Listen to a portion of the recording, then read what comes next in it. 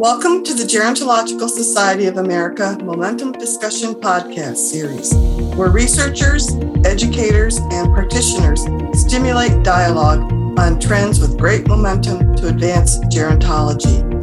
The content of the podcast today was developed by GSA, and this program has received a grant from Nestle Health Sciences. Welcome to the podcast. I'm Roger Fielding, and I'm the Associate Director of the Jean Mayer USDA Human Nutrition Research Center on Aging. And I'm also the lead scientist of the Nutrition, Exercise Physiology, and Sarcopenia team here at the HNRCA. I'm excited to be your host for a series of podcasts that are based on the GSA What's Hot publication, Cellular Nutrition and its Influence on Age-Associated Cellular Decline. Researchers have identified several molecular pathways at a cellular level, including within the mitochondria, which appear to influence both aging and age-related chronic disease. These cellular changes associated with aging are cumulatively referred to as age-associated cellular decline, or AACD. Identifying AACD risk factors and intervening with cellular nutrients earlier in the aging process before major mobility disabilities and disease-driven limitations emerge could help improve overall healthy aging. Today, we will focus specifically on what researchers are learning about the importance of mitochondrial function. And to discuss this with me, I'm pleased to introduce Dr. Anthony Molina, who's Vice Chief of Research in the Division of Geriatrics, Gerontology, and Palliative Care at the University of California, San Diego School of Medicine. Dr. Molina is an expert in the study of age-related mitochondrial function. Welcome, Anthony. Good morning, Roger. I'm delighted to be here, and I'm looking forward to our discussion. That's great. I guess we can start first with just a question about how do you think about what the key components of age-associated cellular decline are, or AACD? What are those? Sure. Great place to start. Age-associated cellular decline refers to the accumulation of various molecular changes that occur over time, such as over the course of a human life course, and are thought to underlie key features of aging, including overall physiological decline. Some of these cellular molecular hallmarks include senescence, epigenetic changes, genome instability, and loss of proteostasis.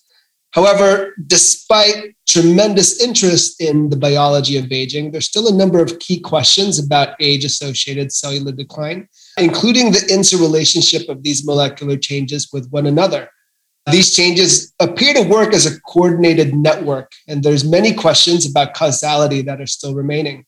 For example, age-related mitochondrial bioenergetic decline is one of the most widely recognized cellular hallmarks of aging, and it's directly involved in other aspects of AACD, including stem cell function, autophagy, inflammation, and even senescence. Great. And that is a perfect segue to our next question. How do you think about the relationship of mitochondria or mitochondrial function and, chronologic aging?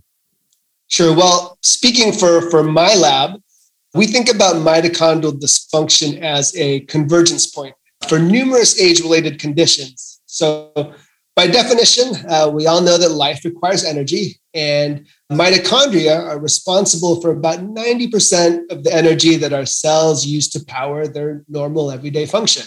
But interestingly, while age-related bioenergetic decline is systemic, there are some systems that are more susceptible to the effects of bioenergetic decline than others. A good example of this is our brains. So brains account for about 2% of our total body mass, but they're responsible for about 20% of our total energy demand.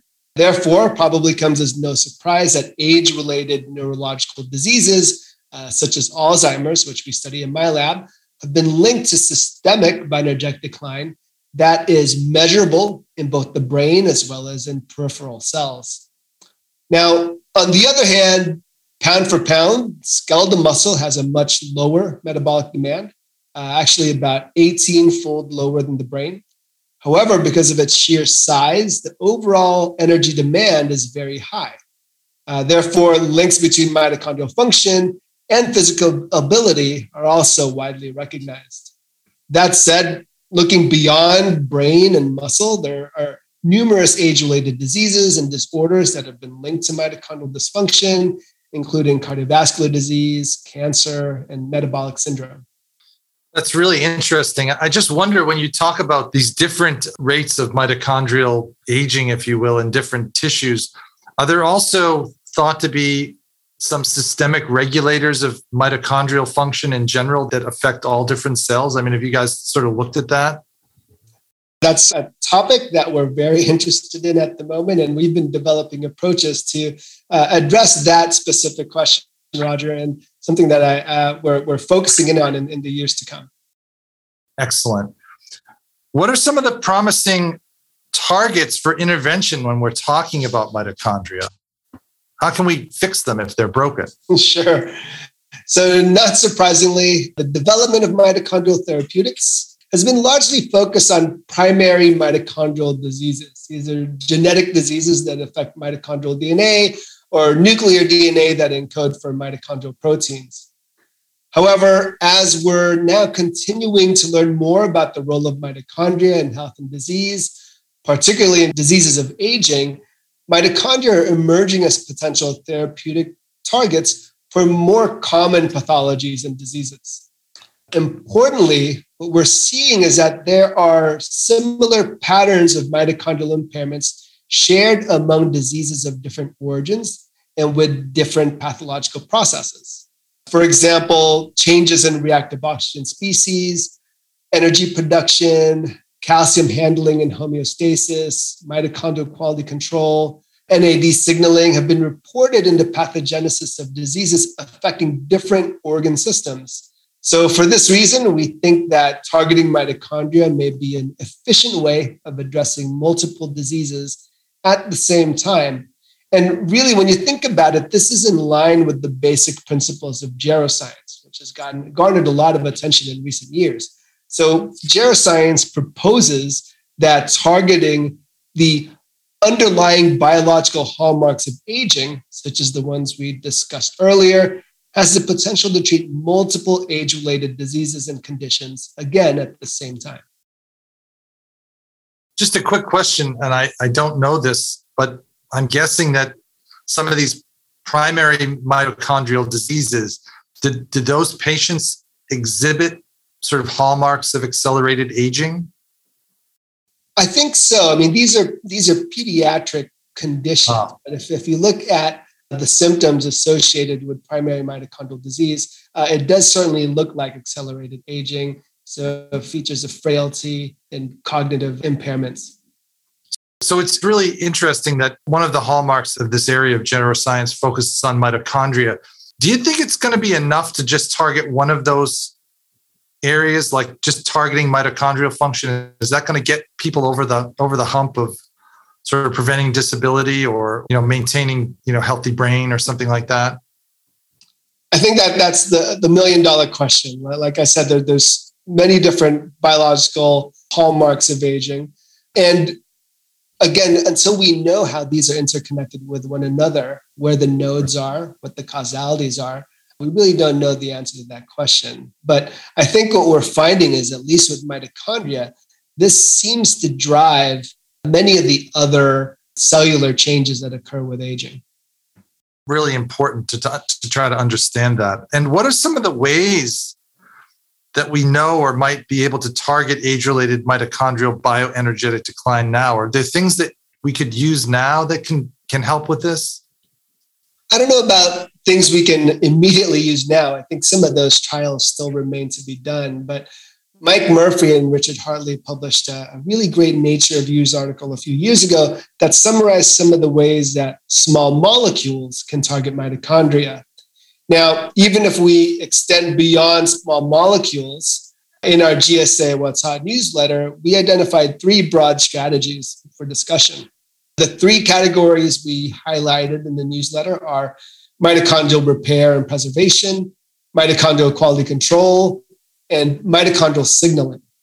Now, targeting repair and preservation. This can refer to strategies for managing ROS and protecting mitochondrial DNA from damage. For mitochondrial quality control, these include strategies that target mitochondrial biogenesis, mitochondrial fusion and fission, and mitochondrial autophagy, all of which have been linked to various diseases.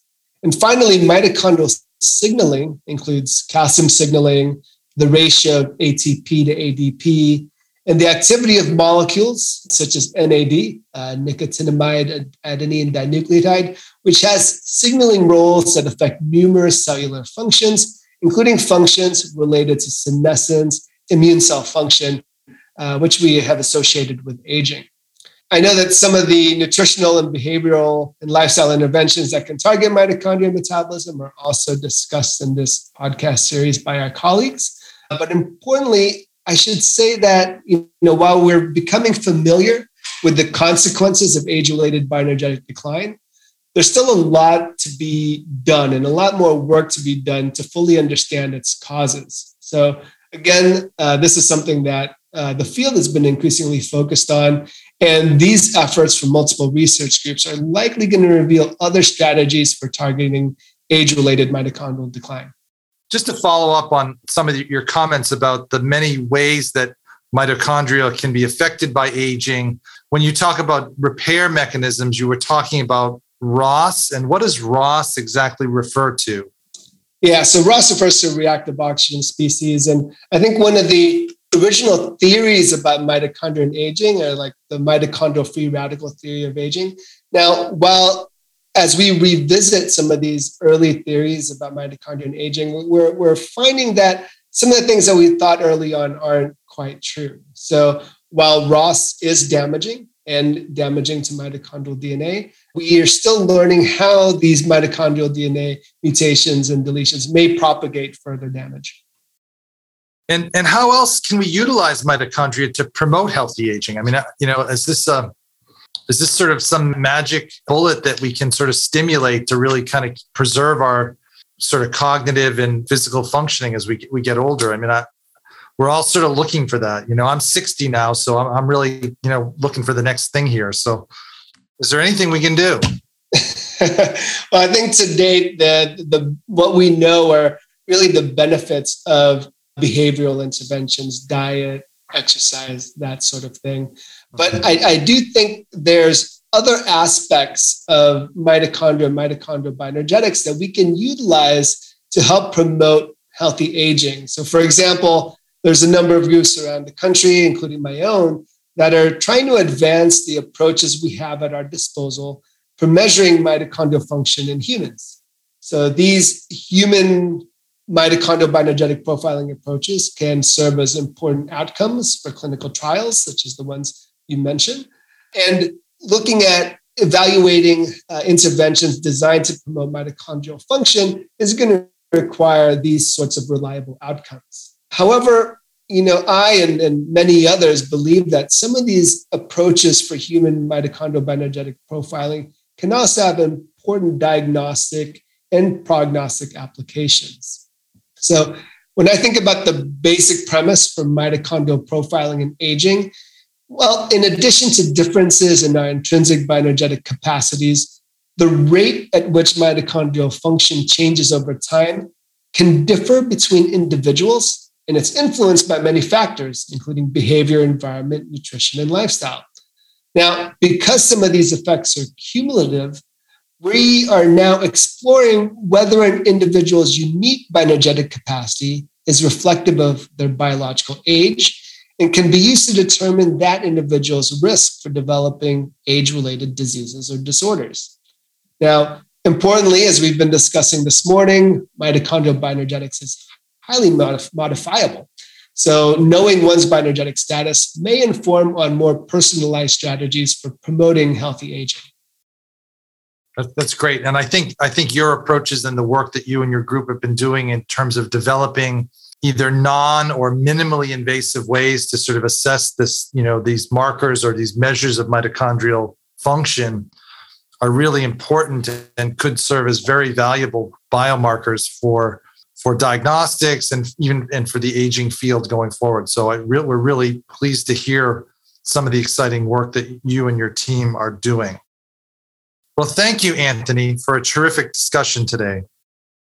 This podcast is one of 3 on the topic of cellular nutrition and its influence on age-associated cellular decline. The other 2 podcasts focus on nutrition and cellular aging with Sai Das and cellular aging in everyday practice with Nathan Labrasser. For more in-depth information on this topic, please refer to the GSA What's Hot publication, Cellular Nutrition and its Influence on Age-Associated Cellular Decline. Thank you and have a great day. To learn more about the Gerontological Society of America, visit geron.org. The Gerontological Society of America was founded in 1945 to promote the scientific study of aging, cultivate excellence in interdisciplinary aging research, and education to advance innovations in practice and policy. For more information about GSA, visit geron.org.